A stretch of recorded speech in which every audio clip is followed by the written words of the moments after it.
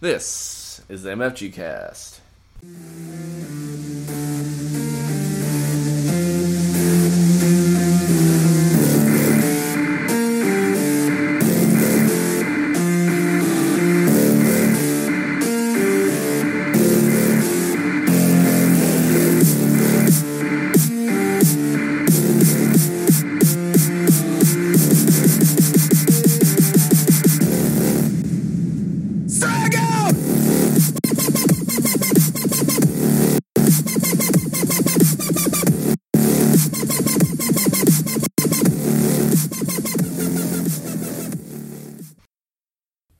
Hi guys, Ragnar the Dragon here, just to tell you about something that I really enjoy.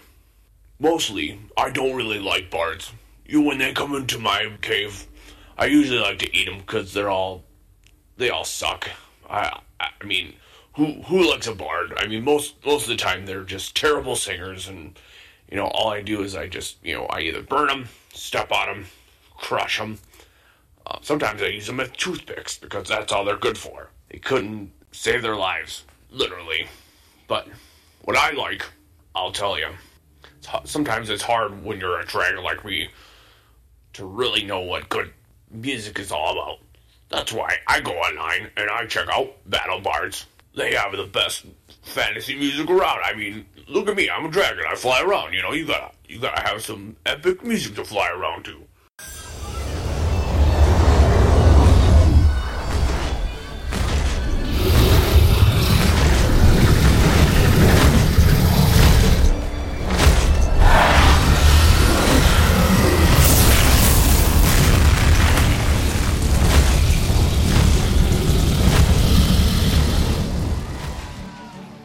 And then sometimes there's always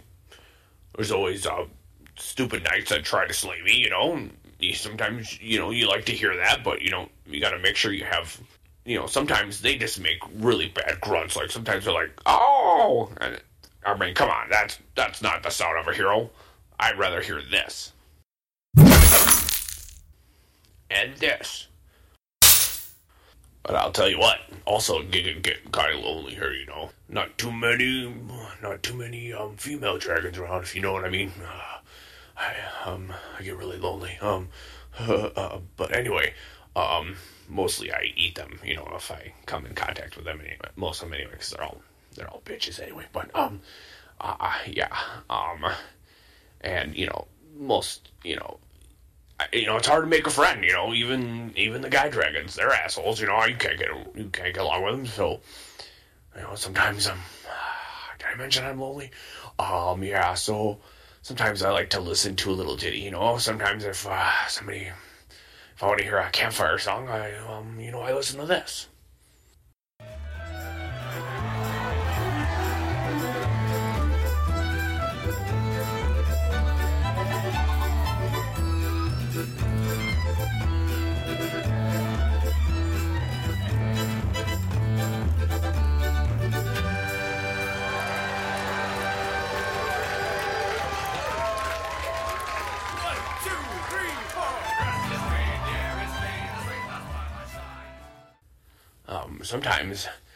Sometimes I don't really get to see orcs, because they're underground, and I'm in a cave, and they don't really come see me, Sometimes I'll pop their head out, is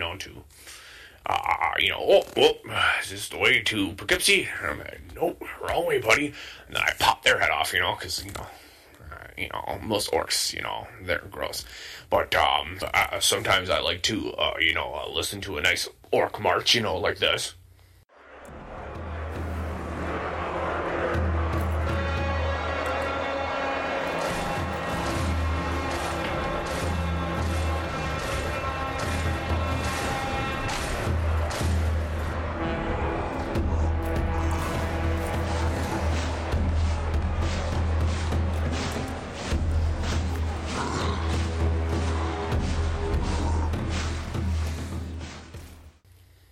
And,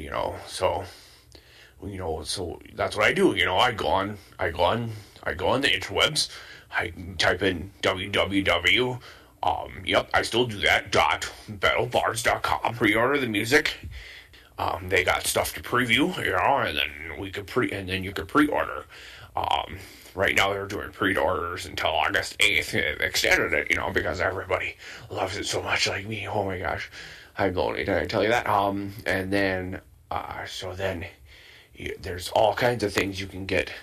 You can spend from $25 up to $300, but just because you don't spend that much doesn't mean you don't get the sound quality of Battle Bards. You'll get money towards Battle Bards music. If you pay $50 or more, you get bonus audio for just playing a little bit more.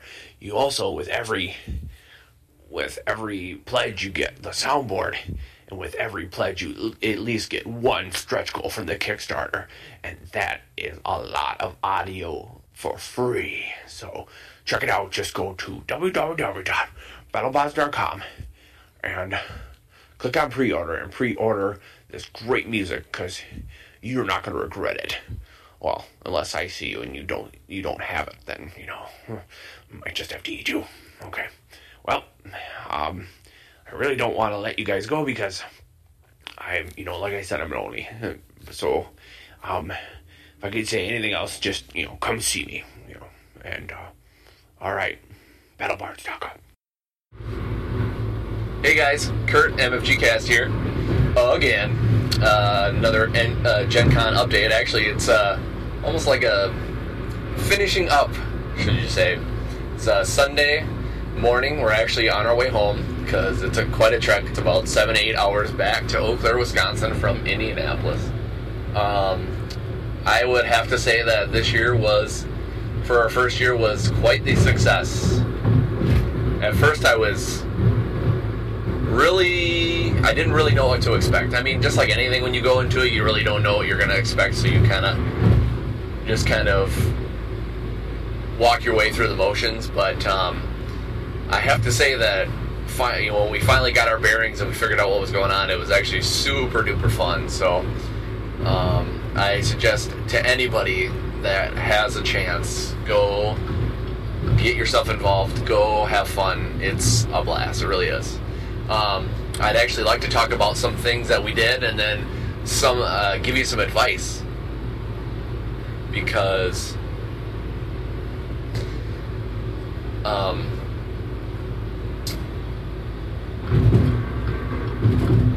give you some advice. Thanks a lot, honey. Because there's, if it's going to be your first year, there's some things that you probably should know. If you're an avid podcast listener, there's a lot of different avenues you can go to.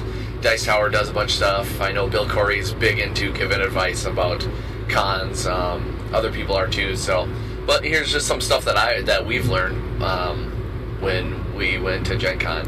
And I'm gonna have my wife talk with me. Say hi, Traci. Hello. Aw, that's very nice. She never likes to talk, so it's kind of cool to have her talk right now. Here's some of the things that you probably should keep in mind when you go to Gen Con. Number one, get there early and just, instead of getting yourself enveloped in it, go make a game plan. Go see your surroundings and, take a look at everything and just kind of, make a plan about what's going on with it. You can actually talk. Instead of doing sign language, I don't know your sign language. What were you going to say? Get that big book. Oh, yeah. That, Freddie. Yeah. Our friend Freddie on the bench gave us. Yep. That's going to be your Bible. Yep. The whole weekend. Yep. It's basically a book that kind of tells you about floor plans. It tells you about other stuff that's going on, events and stuff like that. We used it mainly for the map and where everything is. It's quite daunting when you get in there at first, because it's just, you've got your vendor area, you've got your exhibit hall where you've got a lot of play testing and stuff like that, and you really have to try to figure out where you're gonna go. Go ahead. And depending on when you get there, certain areas may be closed. We found that out. the hard way, because we actually didn't know that when we first got there. We got there pretty late, and so we were literally going around in circles trying to figure out where things were. Yeah. Not realizing all of the vendors and that exhibit hall was closed when we got there. Yeah. So we were frustrated. Yeah. The first day that we got there, which was Thursday. Thursday night, yeah. Because when you go to the vendor area, it's only open for a certain amount of time, which makes sense because, you know, all those people, they're doing a lot of hard work. They probably want to be done and kind of enjoy Gen Con or enjoy Indianapolis for, you know, all the fans and the people that they work with and stuff like that and other people. So the vending area is only open from like 10 to 6, I think. And then I think it's 10 to 4 on Sunday. And then you've got the exhibit hall. The exhibit hall is the most daunting thing. So if I have any advice, I would say really check that out. I think the one thing that we did the worst was maybe trying to ask for help and trying to find where to go. I would have to say that I'm actually, and I'm sure Traci agrees with me, that I was very disappointed in the exhibit hall because we had bought some tickets to play some games and we could not find anything. It's poorly mapped out. It's poorly signed out. You know, you've got these other companies and stuff like that are holding these, play tests and stuff like that, and tournaments and what the like. But it's really hard to see where anything is. Well, and we did look at the maps, and we did ask for help, and they kind of showed us where we were and where we needed to go. Yet we still couldn't find where to go because you throw that many bodies in a huge space, and you're stuck because, like you said, the signage is horrible. Yeah. You're looking for, it's like looking for a needle in a haystack because you're looking for this one game that you want to play, that you signed up for, and it's this giant space that you can't find anything. Mm-hmm. Yeah. So, that point was very disappointing. Luckily the event tickets are only a couple of bucks for the most part.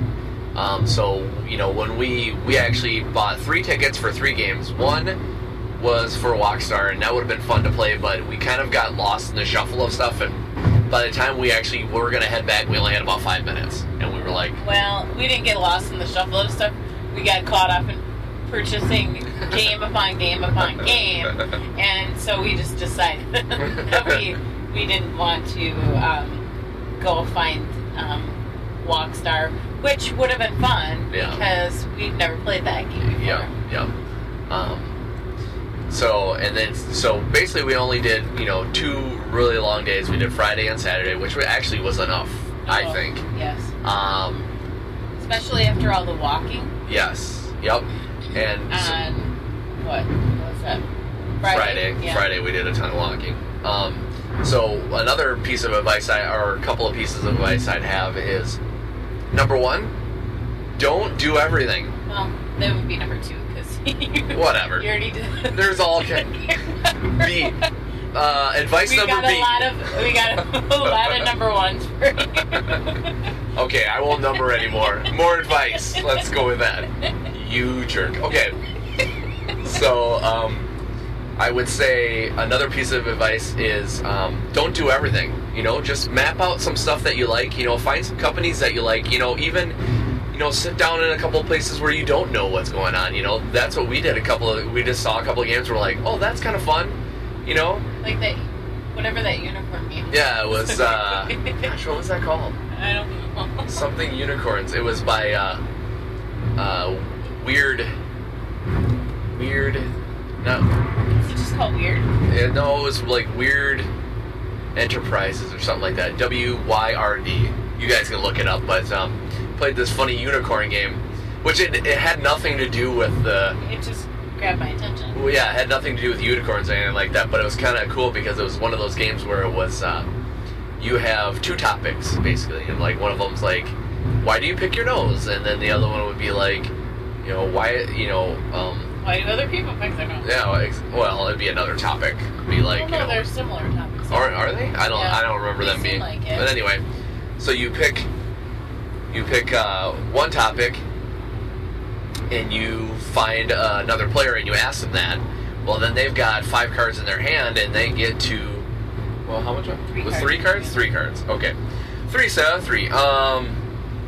They had 3 cards, and then most of them had like either a topic or subject or whatever. So you had to basically kind of answer that question with whatever that thing was. Just kind of stay in the general direction of what that topic is on that card, and then whoever's the judge of the card who's reading the card, you get points for that. It was a cool fun little party game. I kind thought of like, actually. An obscure-ish apples to apples.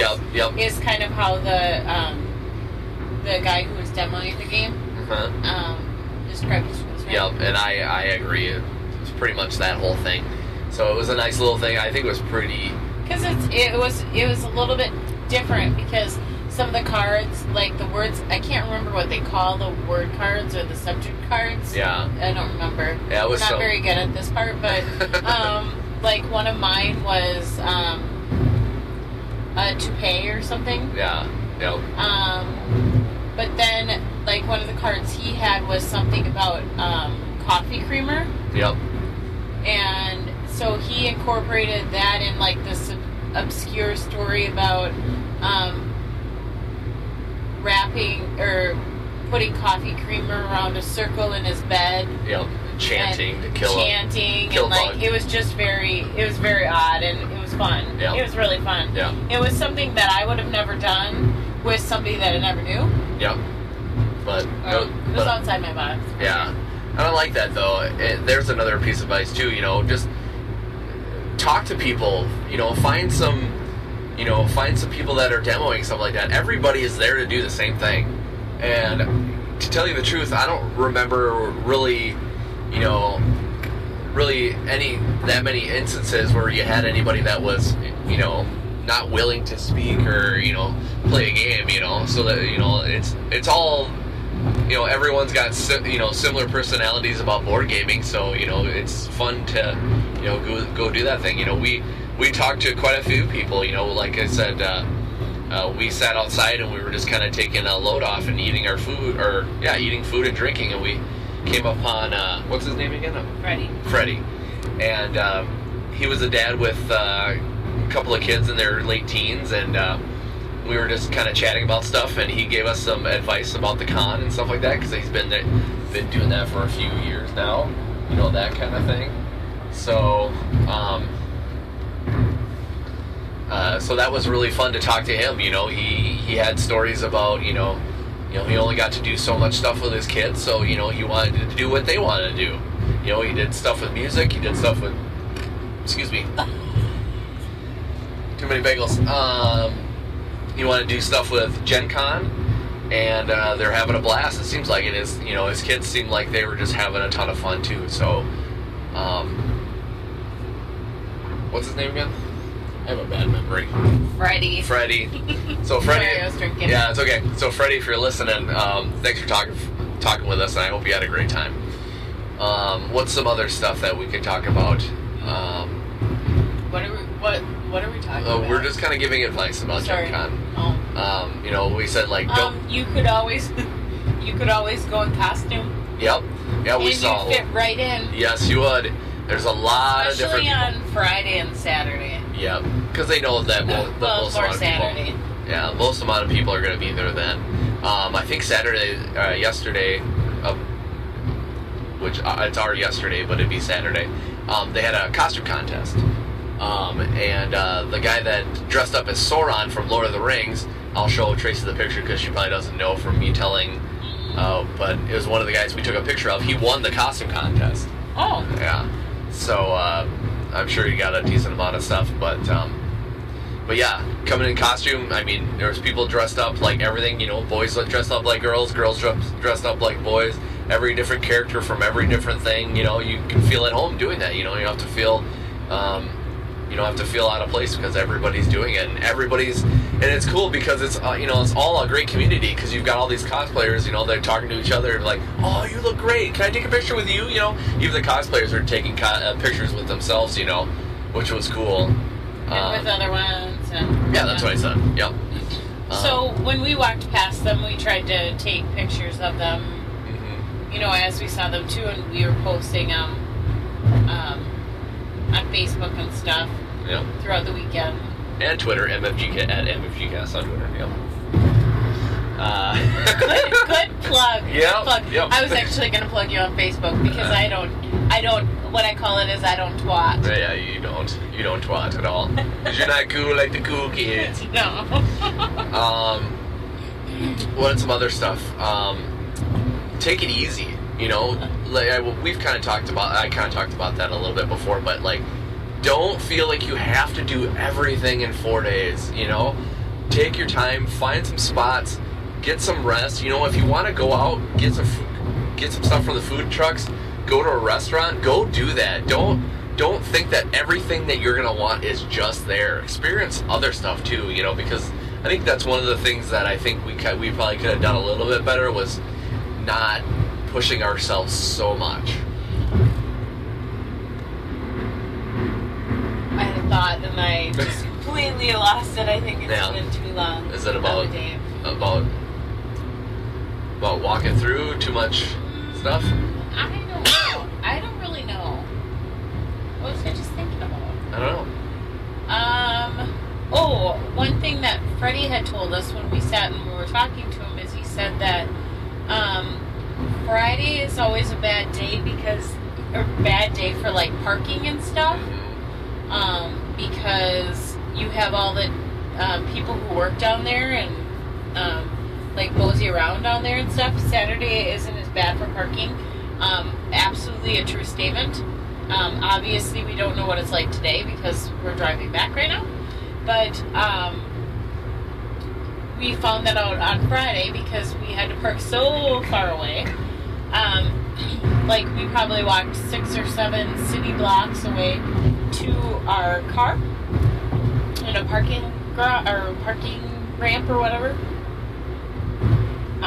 Whereas yesterday we were able to park very close. Mm-hmm. Granted, parking was a bit more expensive there, but that was okay because it's close. Plus, and I think it was just what that place would normally cost. Yeah, it's expensive anywhere. So if you're looking at parking, you're looking at anywhere from $20 to $40. Well, so I think it was more around $20-$25. Still, it's pretty typical. Yeah, still just kind of keep that in mind if you're. That's for the whole. That's for the whole day. Yeah. Some will charge you by the hour, but it's still 1 to 1.5 hours is $6 or something like that. Yeah. Is what we found for one of them. Food trucks aren't so bad with the cost of the food. Yeah. Just be prepared to wait in line unless it's towards the end of the day. When we got there on Thursday, that was cool because they were trying to get rid of their product, I think. Mm-hmm. And so, we were walking to leave after we were frustrated on Thursday and not knowing what the heck was going on. We walked past a food truck and got some amazing barbecue pulled pork sandwiches, chips, and a drink for $5 a piece. Yeah. So that was awesome, with no waiting. Whereas other stuff you waited in line for quite an extended period of time. But I would experience the food trucks. I would recommend that. They wrap around the block. I would say there's probably at least 10. Right? Yeah. Would you say? Yeah. But then a lot of people, like you said, try to experience stuff around there too. We see people walking all over the place. I think it's whether they walk to experience or walk to their car to put their purchases or whatever. I don't think they walk to move their car because otherwise that would be silly that they would be paying a shit ton of money to move their cars. Yep, exactly. Here's another piece of advice too. If you're vegetarian or vegan, you may want to find a restaurant because food trucks, I don't think I saw anything really vegetarian based. I don't think anything inside the convention center, they sell some stuff like some pizza and pretzels and stuff like that, but nothing. I don't think there was anything, too many options for people that don't eat meat. I think that one place had just noodles or something. Noodles, yeah. Like the noodle place we went. Yep.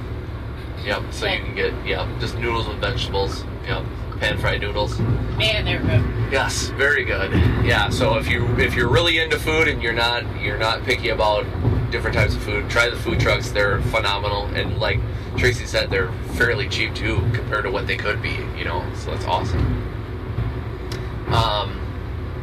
What else was I going to talk about? There's something else I had. One piece of advice that somebody gave us was obviously, which this makes sense, was to wait until Sunday to make your purchases, because a lot of the companies want to not have to go home with their product. However, we couldn't wait because we were too excited, and because we have a lot of driving back. Yep. But it seems to me like the games were already reduced a little bit, whether it be $5 or something. Some companies, like Rio Grande Games. Yep. It's them through C&C Games is what the coupon was, so you have to kind of look out for stuff like that. Well, but I mean, I wasn't talking about the coupon. But when you go to their booth, they were slashing prices already on Friday. So we kept going back to their booth to see if they were slashing prices again. Of course, the prices that they had on Friday were different than the prices they had on Saturday, meaning that on Friday their prices were cheaper than the prices they had on Saturday because there were more people. So we ended up getting, Dominion. Yeah, Dominion expansion for cheaper than it was selling on Saturday. Yeah. So those are types of things you had to look for. So we knew what we wanted, and so we kept going back to the booths of interest to look for things like that. Of course, you don't want to do that and kick yourself later. Yeah. That you spent more money or whatever, but we probably could have saved. But we also would have spent all day today. Yeah. I think we found ourselves some great deals. Like you said, that C&C Games, which was selling all the Rio Grande games, they also had a coupon book though. So when you go into Gen Con, there's a place by like the ticket booth where you can get a coupon book and a nice over-the-shoulder bag. It's kind of like one of those like recyclable, or instead of getting a plastic shopping bag, it's like you get like one of those other totes. Yep. Except this one's like a messenger bag. Yeah. And the coupon book, it can be your best friend because they give you free event. It's like some of them you can play free events.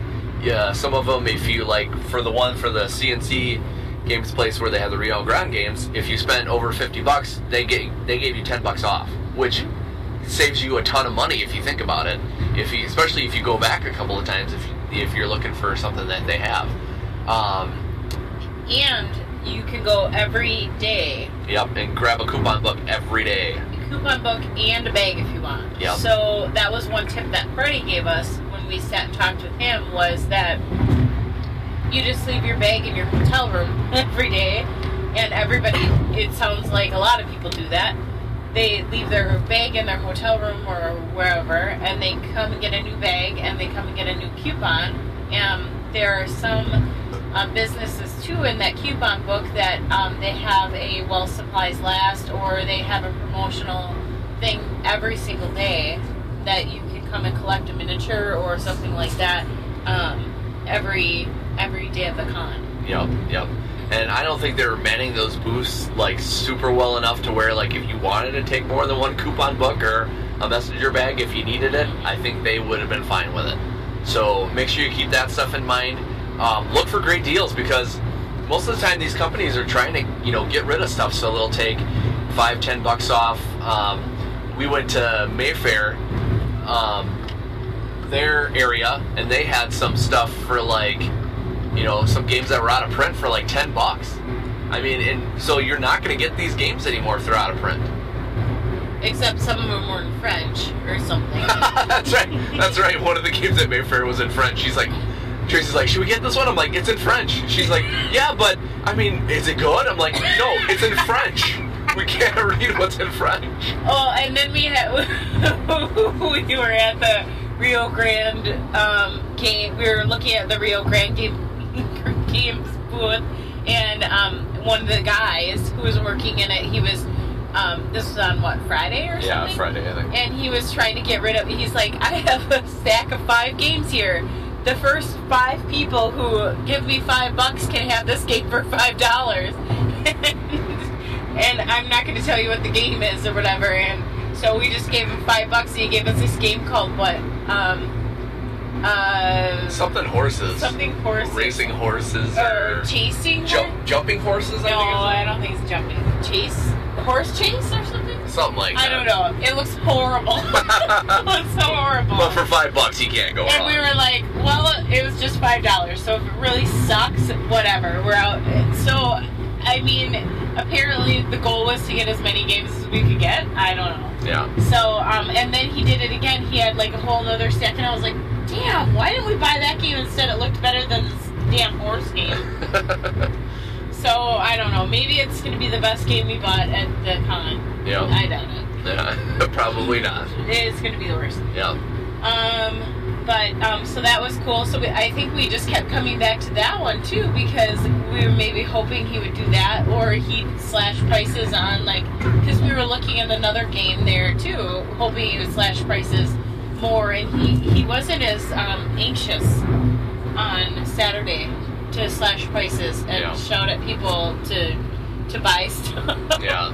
Yeah. Which I was bummed because I really. So we bought, but that coupon was our best friend in that booth for sure, because we ended up getting a game that was already slashed. How much was it originally? We bought Rattlebones. Oh yeah, which 60, we got to demo that one in their sorry, traffic. We got to demo Rattlebones in their exhibit, in one of the exhibit halls. Found out that's a pretty kick-ass game. Mm-hmm. And they didn't have it stocked the day before either. Right. And so they had it marked to $55, I think. Yep. And so we got to use the coupon, so we got it for $45. I want to say, gosh, I don't know how much that game was. I think it was originally $60, I think. Really? It was only marked to $55? Yeah, I think so. Took $5. Yeah, but that one's more popular, too. Isn't that a new game? Yeah, that's what I'm saying. Yeah. So, yeah, that's a cool game. I would recommend that. Do we want to talk about that? Yeah, go ahead. I know we're talking about Gen Con. No, we can talk about games. That's what this podcast is all about. Oh, really? Yes. It's not about Barbie. I don't know. I don't know if you know that. Oh, okay. I know you don't listen, so. I know. Well, I do. You do when I'm editing it. Yes. That's about it. But we digress. So, Rattlebones has a cool. I'm just going to talk about the cool features. So it has 6-sided dice that you actually flip out the size of the pieces to place in other. What would you call them? It's just other sides that you can roll, and they all have special abilities. So basically, you have these plastic dice, and you're popping out the pips. Gladys Knight, the pips, so that you can have different abilities that you pop in there. Yeah. Which is very cool. Yeah. So based on how the board lines up, which you start with at the beginning of the game,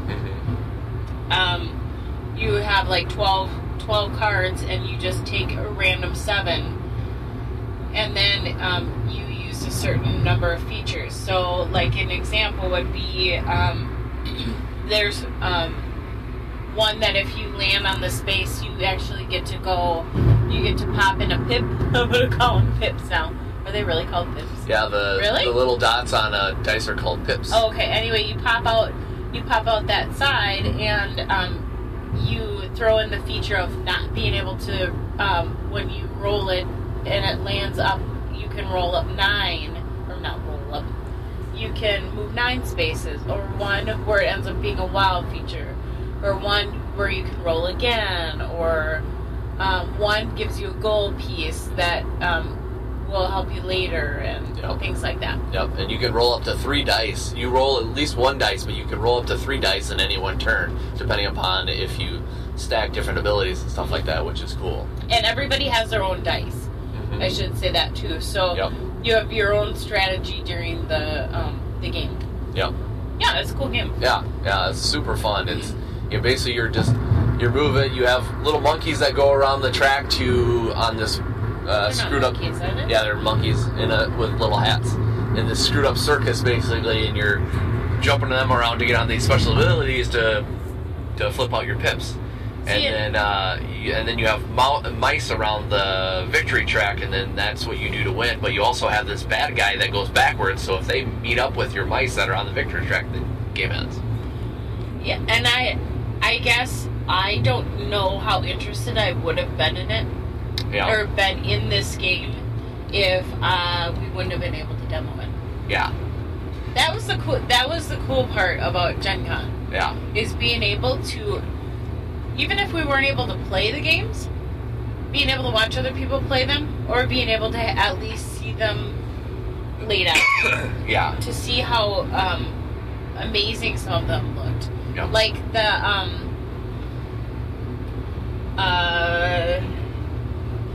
why can't I ever think of what that Medieval is? Academy? No. No? No. Which one are you talking the about? Heroes one.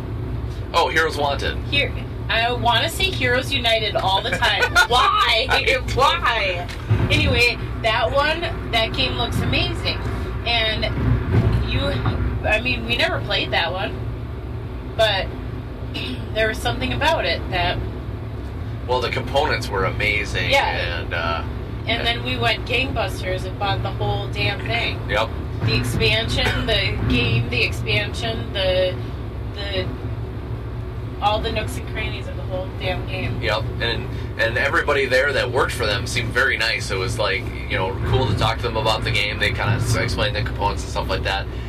So much so that I actually got to talk to Nick Little, who's in charge of manufacturing there, and who's a heck of a guy. Who was really nice to interview him, and I'll put that at the end of this, because we'll have a couple of interviews. One with Nick Little from Action Phase Games, who does the Heroes Wanted game, and then also we talked to Jesse and John from Punch-It Entertainment about their con and them trying to demo for Battles for Solaria. So get those games while you can. Battle for Solaria, they just wrapped up their Kickstarter, but they're also taking pre-orders for the game, and that looks awesome. Heroes Wanted, I'm not going to tell you about that game, because if you like superheroes, you like great components, go fucking buy that game. It is awesome. It looks amazing, and the quality of the boards. Yep. They're 2-sided. Yep. And there's 2 boards in the main game? No, it's 2 boards and 4 stories. 4 stories, yep. Yep. And then once you start buying the expansions, there's a shit ton of heroes and all this other stuff. We only have played it once now. We sat in the hotel room and played it. Yep. And then also their Kickstarter, they're doing a Kickstarter for Ninja Camp. Yep. Or as I like to call it, Ninja Dance, because you can never remember the name of it. But they're doing Ninja Camp. And while Kurt was doing his interview with Nick Little, I was able to learn more about Ninja. I almost called it Ninja Dance. Ninja Camp. And that game is awesome. And we want to support their Kickstarter for that game, because they have Ninjeeples instead of Meeples. Yeah. And they're awesome. Yeah. Yeah, the game looked really fun to play. It's basically like any type of animal that you wouldn't think would be a fighting ninja character. They put it in that, and it's a fun little card game with little ninjeeples, and it looks really fun. It's only $20 on Kick. 19 free. That includes the shipping. Yeah, 19 and free shipping in the U.S. So I mean, you really can't go wrong with that. So, so it was nice to talk to Nick about that. Gosh, I don't know if I can think of anything else. I think we covered lots of stuff. But, yeah, I don't know. Probably one of the biggest things, save up a lot of money. Oh, and stay away from the convention center. Oh yeah, as far as the hotel goes? Yes. Yeah, hotels are really expensive. We stayed out probably about a half an hour away. They're not really expensive, but they would be ridiculous if you stayed by it. Yeah, if you stayed by it, I guess it's around $400 a night, which is, I'm sorry, that's not worth it. I know, even if it's close, that's fine. You know, you're paying for that luxury of being there, but that, to me, that's not worth it. We stayed out about 35 minutes from the convention center. We stayed at a very nice hotel. It was actually pretty cheap too, so that was kind of nice to just. And plus, you don't have to worry about, possibly if you're not super close to the convention center, you have to drive. So then it's going to be like kind of a clog trying to get in and out. But yeah, definitely watch your money, because you're gonna want to spend it all on games, a little bit of food. There might be memorabilia and stuff like that too that you may want. So just kind of keep an eye on that. Keep your budget too. Don't go over your budget. We stayed. I thought we did pretty good for what we could have done. We may have went a little over budget, but we didn't go as gangbusters as maybe we could have. So really keep that in mind too, because you don't want to do it by the time you get home you're broke and you're trying to figure out a way to get out of debt. I mean, we're super out of debt anyway, just because super in debt. I wish we were super out of debt. We're super in debt just because we're older and we have children. We have a child in a house. Children, I don't know where the other kid went. But yeah, just kind of keep that in mind. Really don't go to gangbusters. Have fun, get the games that you want. Play test a ton. It's so much fun. Just the play testing was so much fun to just sit down and look at something you haven't done before. Try to go a little bit outside of your box. So, all right, I think we've talked enough. I think we've pretty much figured out stuff we want to talk about. Unless there's anything else you want to talk about. Nope. All right. Okay, guys. Thanks for listening. And I'm going to put a couple of interviews at the end of this. Like I said, I'm going to have Nick Little from Action Phase Games. After this, I'm going to have Jesse and John from Punch-It Entertaiment. Both very nice interviews with both of them. Very nice guys. It was nice to talk to them. So until the end of August, when we see you for another full episode of MFGCast. Thanks for listening. Bye. Bye. Hey guys, Michael here from the RPG Academy. And I'm everyone's favorite co-host, the Caleb G. You probably already know who we are from our podcast, but today we're here to talk about Acadicon. Acadicon is a local gaming convention that Michael and I are hosting. It's happening this November on the 13th, 14th, and 15th at the Houston Woods Lodge. So please go to our website, which is therepgacademy.com, and the Acadicon Facebook page, which is facebook.com/theacadicon for additional details. We look forward to playing games with all of you at Acadicon 2015. Hey guys, Kurt here, MFGCast. I'm at Gen Con. Found a couple people to talk to. I've got Jesse and John from Punch-It Entertaiment, sorry. That's all good. Been a lot of walking around, so my brain is just fried right now. Thanks for talking. I appreciate it. So, Jesse you said this is your first Gen Con. John, this is your second, right? Correct. Okay. So when you guys come to this kind of stuff, what is it overwhelming? Is it crazy? Is it something that you're used to? Because you're probably trying to demo your guys' games at other places and stuff like that too. So what is that experience for you at places like this? Well, I'll answer for me and I'll let John answer for himself. Sure. But yeah, for me, it's kind of a different experience because not only are we trying to get the lay of the, at least for me, lay of the land if I'm just a gamer trying to soak this all in, right? Yeah. Which is an enormous amount of stuff to look at. But, yeah. But I also have to figure out how is it that everything works being a demoer, potentially an exhibitor when we go to these kinds of shows.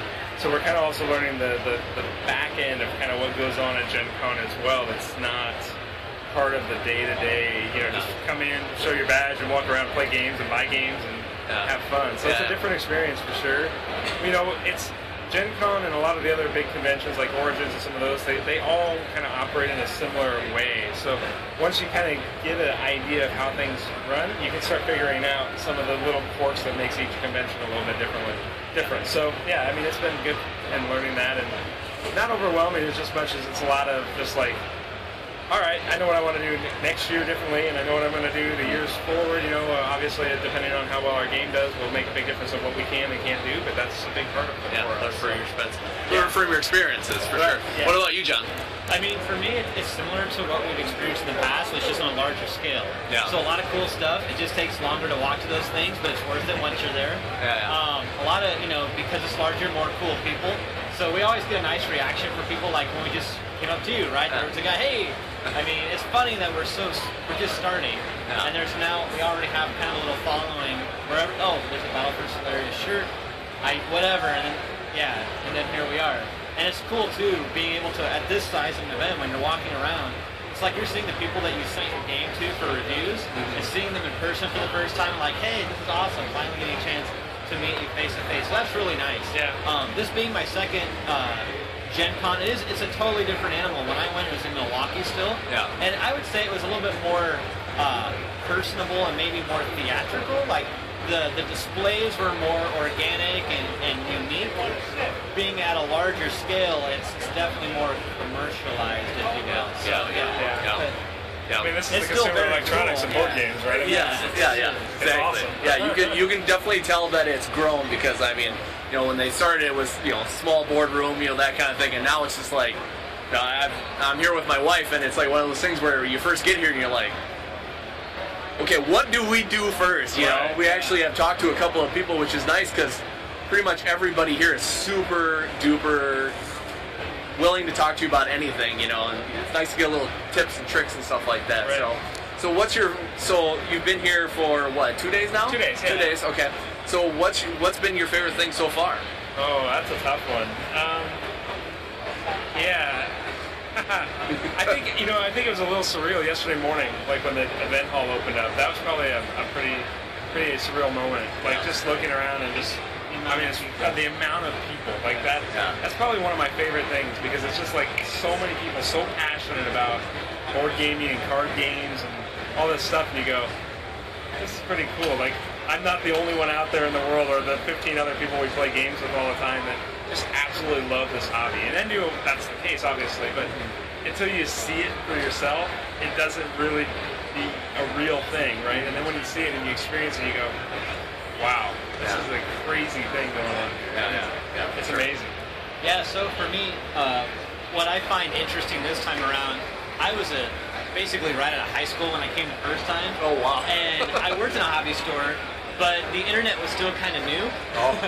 So it's funny because now when I'm back, it's like you have so many new things. You have the Geek and Sundry, so you can see all these personalities on YouTube. You can see like Tabletop Deathmatch, and then if you're on Kickstarter, you see all these different new indie publishers trying to create their games. So when I went back then, I really didn't know anyone except maybe like artists or designers that had been around for years and years and years.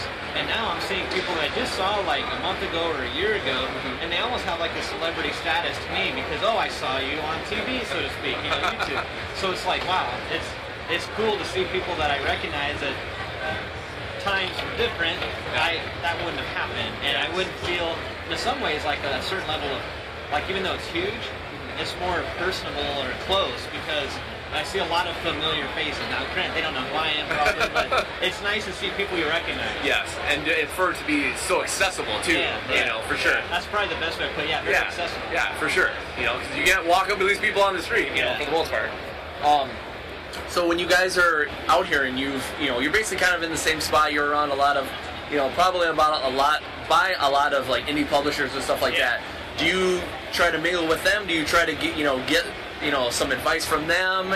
Get some sage advice for them? Oh, absolutely. I mean, we're as indie publishers, you definitely have you have a much tighter knit group of people that are all trying to essentially do the same thing. Get whatever they love the most in their own board games and get them out to the world to see, right? Yeah. So we all have different ideas about how to do that, but at the same time, we all have the same common goal, which is to see our dreams become realities in the terms of, cardboard on the table. Yeah. So, yeah, I mean, absolutely. We talk a lot. We do a lot of networking, for sure. That's what's good. If you start to get into this world of indie publishing and even in indie game design, there's a lot of Facebook groups and things like that, so you interact with those people throughout the year. And so when you come together finally here and you go, hey, I know who makes that game, and I know who makes that game, and I know who makes that game, and you're actually going to meet them and talk to them, it's fantastic. And, everybody wants to be really helpful. I don't think anybody's, for the most part, really has this, desire to be the guy that's going to figure out how to beat you at the game, right? It's very much about a friendly kind of competitive atmosphere, so it's pretty good. I mean, it's a nice experience. Yeah, for sure. Yeah, I think similar to what Jesse was saying, I think what's nice about it is overall the gaming community, especially on the indie level, they're pretty generally friendly. If you approach them in a respectful way, there's a sharing of information, sharing of experiences with, especially with Kickstarter.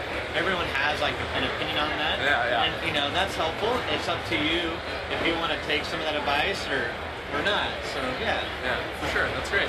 So now that you guys have funded Battle for Slayer, you guys you're getting well into making that a final game. Right.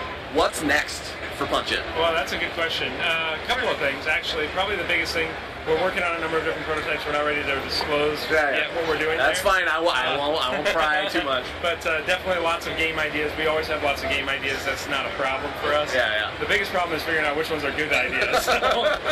But also Battle for Slayer has got a ton of content right now. So for us, this is just literally the tip of the iceberg. If you were looking at it from a surface level, you're only seeing just the very tip of that iceberg. And as that water comes down even more, you're going to find out how in-depth this game really becomes over time. So for us, we have a lot of development work just in terms of getting artwork done, finalizing some of the little mechanics that are maybe still not where we want them, kind of massage a few cards that still need some massaging maybe, and for the most part get another two factions out. So for us, the immediate thing we're doing right now is really focusing on getting ready for Battlefield Reign of Terror, which is the next two factions, and that'll bring Battle for Slayer up to, basically it'll double the size of the game instantly.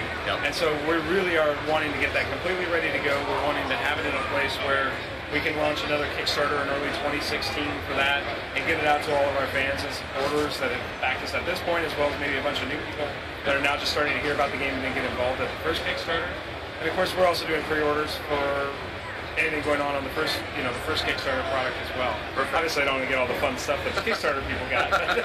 That's at least the way it works. At least give everybody a chance, right? For Exactly. sure. Yeah, for sure.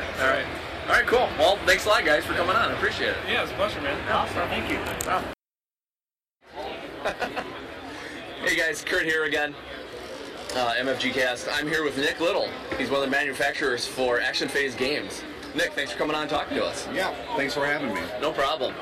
So we're here at Gen Con. So how's Gen Con going so far? Our Gen Con's been great. Oh yeah? It's been really busy, but it's been really good. Awesome. Yeah. So you guys aren't quite the top tier game company, but you're not quite the small guys either. So how do you prepare for something at the scale of Gen Con? How do you prepare for something like that? Well, luckily we're local, so we're afforded certain advantages because we're here in Indianapolis. Nice. So you slip a 20 and say, yeah, we want the perfect spot. If only it was that easy.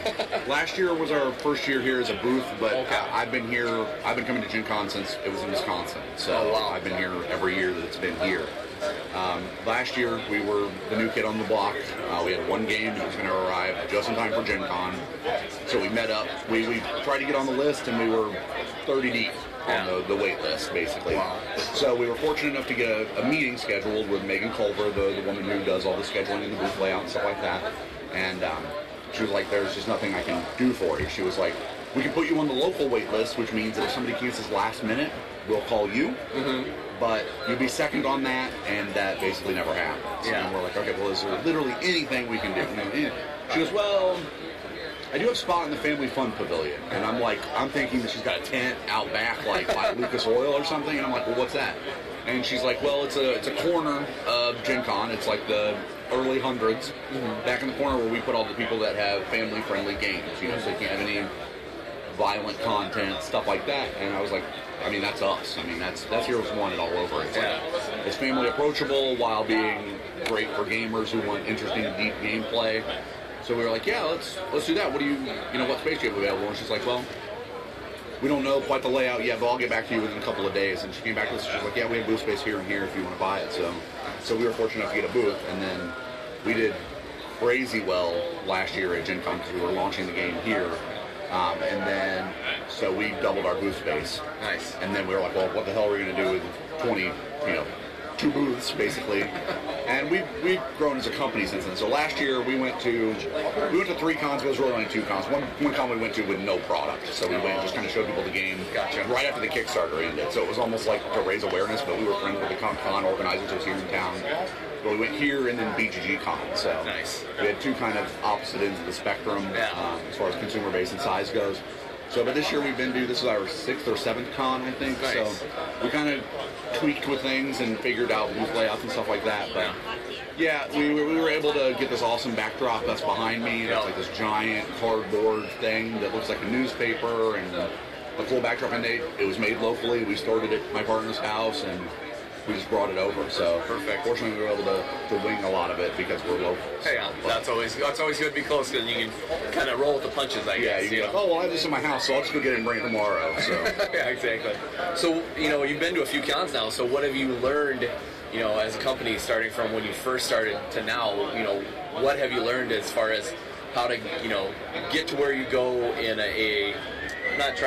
not a convenient manner, but in a more, I don't know, just kind of, so everything kind of falls into place quickly. Sure. Well, we're still on the level where we're pretty much handling everything ourselves. Okay. So a lot of the bigger companies, they have somebody storing all their stuff and then bringing it to them, and it just goes back into a warehouse when they're done. Yeah. This stuff is going back to our garages or our closets or whatever. Yeah. When we go to a new con, we load up Travis's car with a bunch of inventory and we drive it there.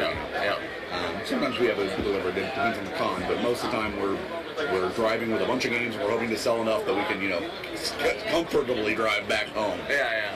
So, I mean, that's kind of what we learned, is how to expect, like, how much we're going to sell and what cons we want to go to, because the great cons for us are the, like, 6 to 1,200, maybe 2,000 people, where they're gamers, because you won't attract a lot of other competition, basically, on the selling front. Yeah, which makes sense. And so they don't have a whole, because, like, you come to Gen Con, and my gosh, the hall's, like, 3 square miles. Yeah, you have to beat people away with a stick. You're like, holy cow. But you go to one of those cons, and it's like, it's a small 200-300 square foot area. There's 12 exhibitors, and people can come over and chat with you, and they can sit down and do all this stuff. So it's really nice. We went to Geekway to the West, which is in St. Louis. Nice. It's a really fun con. And they've been doubling in size, but they had a cap at, I think, 1,500 people. But we sold as much stuff there, almost as much stuff there as we did at Origins. That had 13,000 people. Very nice. Just because it was very specialized gamers, it was nice and friendly. They came by and talked to us and stuff like that. So it's something like Gen Con, like 56,000 people. We're never getting in front of a tenth of those people. You know what I mean? So the fact that it was 1,300 people and we were able to talk to 700 of them, that was awesome. Yeah. So I'm sure there's probably a problem with trying to, really get intimate with your fans if you're just trying to get it out the door because there's so many people around. Right, exactly. And our game has a lot of depth to it, so it's like we need a 5-minute pitch for you to know whether you like it or not. And some people want a demo, which I totally understand. I don't tend to buy games that I've never played before, so we have demo space here, and we have some demo space in the booth and near here. So fortunately, we're able to get people into demos that are really interested in what we're doing. Yeah, for sure. So you're on the manufacturing side. So when you guys did your Kickstarter for Heroes Wanted, and you were like, cross our fingers, let's get to 28 grand, and a month later you're at over 100 grand. What's your mindset? Are you like, holy shit, this is awesome, or are you thinking, oh my god, we need to get this perfect for everybody that's wanting that game? We wanted to get it perfect for everybody that wanted it. As far as like the scale went, we went in getting quotes for the bare minimum and for the pie in the sky and a couple of degrees in between. Nice. So the bare minimum was that 28 grand. We can ship it, make it, and have like 400 copies for ourselves to sell, something like that, if everyone pledged a minimum. But we had some expansion stuff that people pledged more, and people pledged to be in the game, so that was a little bit more. So we had some cushion there. But yeah, we did really well. So instead of making 1,500 copies, we were able to make 4,000 copies. So we had about 2,000 to put into retail.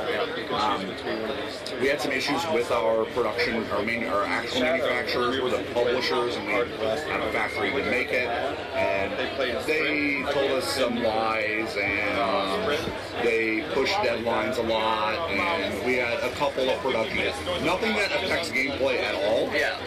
But, like, for example, they told me that they could match a color of the colors of the dice that we wanted. And they weren't intricate. They were primary colors. I was like, well, they sent us samples, and 3 of them matched. One of them was close enough, and one of them was magenta, and it was supposed to be purple. And I'm like, this isn't purple. No fun. And they're like, well, give us the Pantones for it, the color number for it, and we'll match it. And I'm like, okay, I give that to them. 6 weeks later, they tell me they can't match it. This is literally, they're supposed to be done with production right now, and they're like, we can't match it. You're going to have to wait 2 weeks for us to reprint it, and we're going to have to reprint dice like 10 times as many. We can't get anybody to print the sizing. I'm like, you told me 6 weeks ago that this would be done. Yeah. That this would happen. Yeah. This is a deal breaker. But this is a major problem. We have components that match purple. If you told us it was going to be magenta, we would have made our components match magenta, right? Or a different color.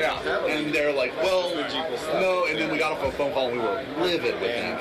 They call us back like 3 hours later and they're like, it'll be purple. They'll be done in 2 days. And I'm like, well, that's great. Well, I didn't know how you make dice, so I didn't know that you can't make dice in 2 days and expect the pips to stay in. So a lot of the first print run, the purple dice, when you roll it, the pips fall out. You don't want because the plastic shrinks while the paint is trying to dry, so then the not stuck. Yeah, exactly. So yeah, you roll it and all your pips fall out, and then people go, actually, it's a terrible company. Look at this terrible dice. We don't look at the like 1,000 other components that look awesome. Yeah, exactly. And, so it's, but I mean, it's up to people to make that decision. But yeah, it's just like, I don't know how many people we lost because of that issue. You don't want to be there. But fortunately, our backers, they contacted us and we're like, we're going to make this right. We're going to. And what we ended up doing is in the expansion, we just redid all the dice and made them custom dice. We changed the 6 side to be a logo that's involved in the game. So perfect. Yeah, that's great. Well, it seems like you guys are really focused on the components and on the look of the game, because Hero, me and my wife bought Heroes Wanted yesterday. It's stunning. It really is. The board is great. The components are great. You really have attention to detail. Is that something that originally that you guys wanted in the beginning, or did you guys have something that you kind of changed it as it went? Well, it's kind of twofold when you look at stuff like that. You have the art and the look of it, and then you have the graphic design, so how you're conveying all this information, how it fits in with the art.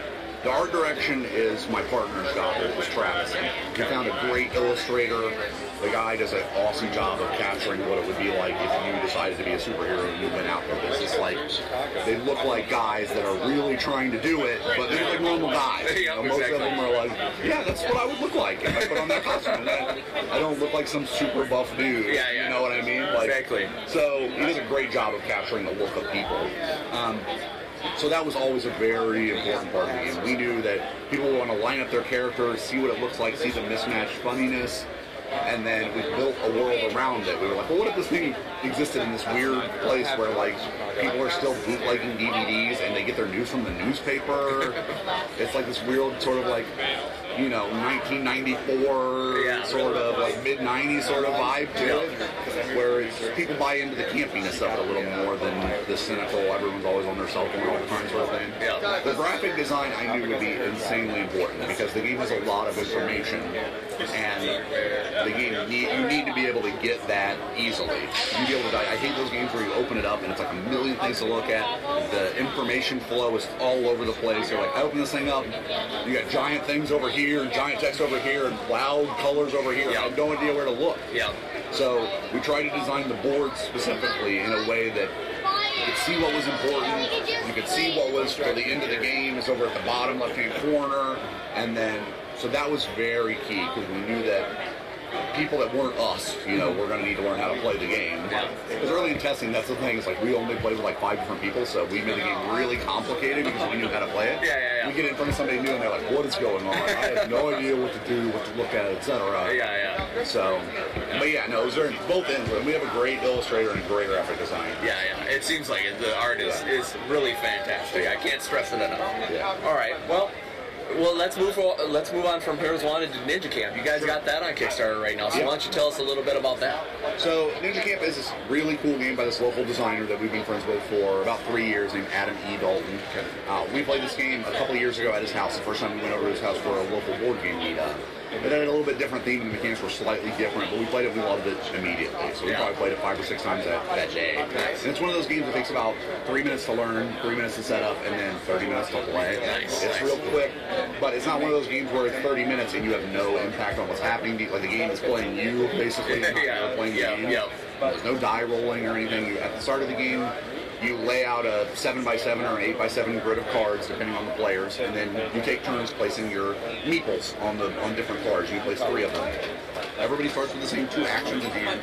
The actions tell you how you move on the grid. So you'll play one, and then you'll move. It might say just move in a straight line until you run into something. So you'll pick one of your guys, you'll move them like it says, and then you'll pick up the card that you left. So now you have a different card that you can play. So next turn you're choosing between the card you did have earlier and the card, so you can kind of save up the card that you'll know you'll need later, and plan to move to the cards that you know you need now or you'll need next turn, etc. And there's only 7 different movement cards in the game. So the grid looks big. People lay it out and they're like, oh my god, this game's complicated. And like 5 minutes later, they're like, oh, this game's super cool. And it's like every time you play a card, it's like you have 3 different guys, you can choose where they're going, how you want to move. You have 2 or 3 cards you're choosing from. There are tons of decisions, but it's not overwhelming. It's like, I can do this and I can do this. And where you end up in the game is it's like your own decision. You know what I mean? It's like, I chose to go this route. I knew that you could fight me here, and I didn't prioritize it, so you beat me to these points. And the cards are, the easier or more flexible the movement is, the less points they're worth, and the harder it is, the more points they're worth. So like there's a spectrum of like, do I want to be able to keep playing? Because once you can't play any more cards, you're out of the game. Which I guess it does technically a player elimination, but usually that player's out of the game for about a minute because the other 2 players like play a couple of cards in the game. So if everybody plays, the theme behind it is that you play these animals that want to be ninjas that like you wouldn't think of. Like it's not like a lion and a tiger and a shark. It's like a penguin and a hamster and a sloth. You know, so it's like all these guys that you're like, what the hell is this guy trying to be a ninja for? So everybody's got a unique power that they can play during the game. You play it once. So if you're the hamster clan, you can flip over your guy, you can move 1 or 2 spaces, and you can move through other ninjas because you're so small. But normally you can't move through other people's pawns. Oh, gotcha. So... Perfect. Well, sounds good. You guys got it going on now. It started in July and it's over on August 18th, correct? Over on August 18th. It's $19, free shipping in the U.S. International shipping is only $6. Very cheap. So we funded in about a week, and we're now unlocking stretch goals. We have really cool little ninja meeples that we're unlocking. So this guy's doing like a standing kick. We have one guy's doing like a slide kick, and a couple guys that are punching. So I'll look good for my son. My son's 5, and he loves ninja meeples. Yeah, ninjeeples we call them. Ninjeeples, perfect. Yeah, that's awesome. Okay. Well, I think I've asked everything I can. Where can anybody reach you if they need to talk to you guys about it? You can go to our website, Action Phase Games. You can check us out on Facebook, Action Phase Games. Our website is actionphasegames.com. Okay. If you need to email us about anything, it's info@actionphasegames. If you have any questions or any issues with anything, feel free to hit us up with an email. So we reply very quickly to things. Not at Gen Con, because we're exactly. Any other normal time of the year, we respond within an hour to almost every email. So. Yeah, perfect. All right. Well, thanks, Nick, for coming on and talking to us. Yeah, That's no awesome. problem.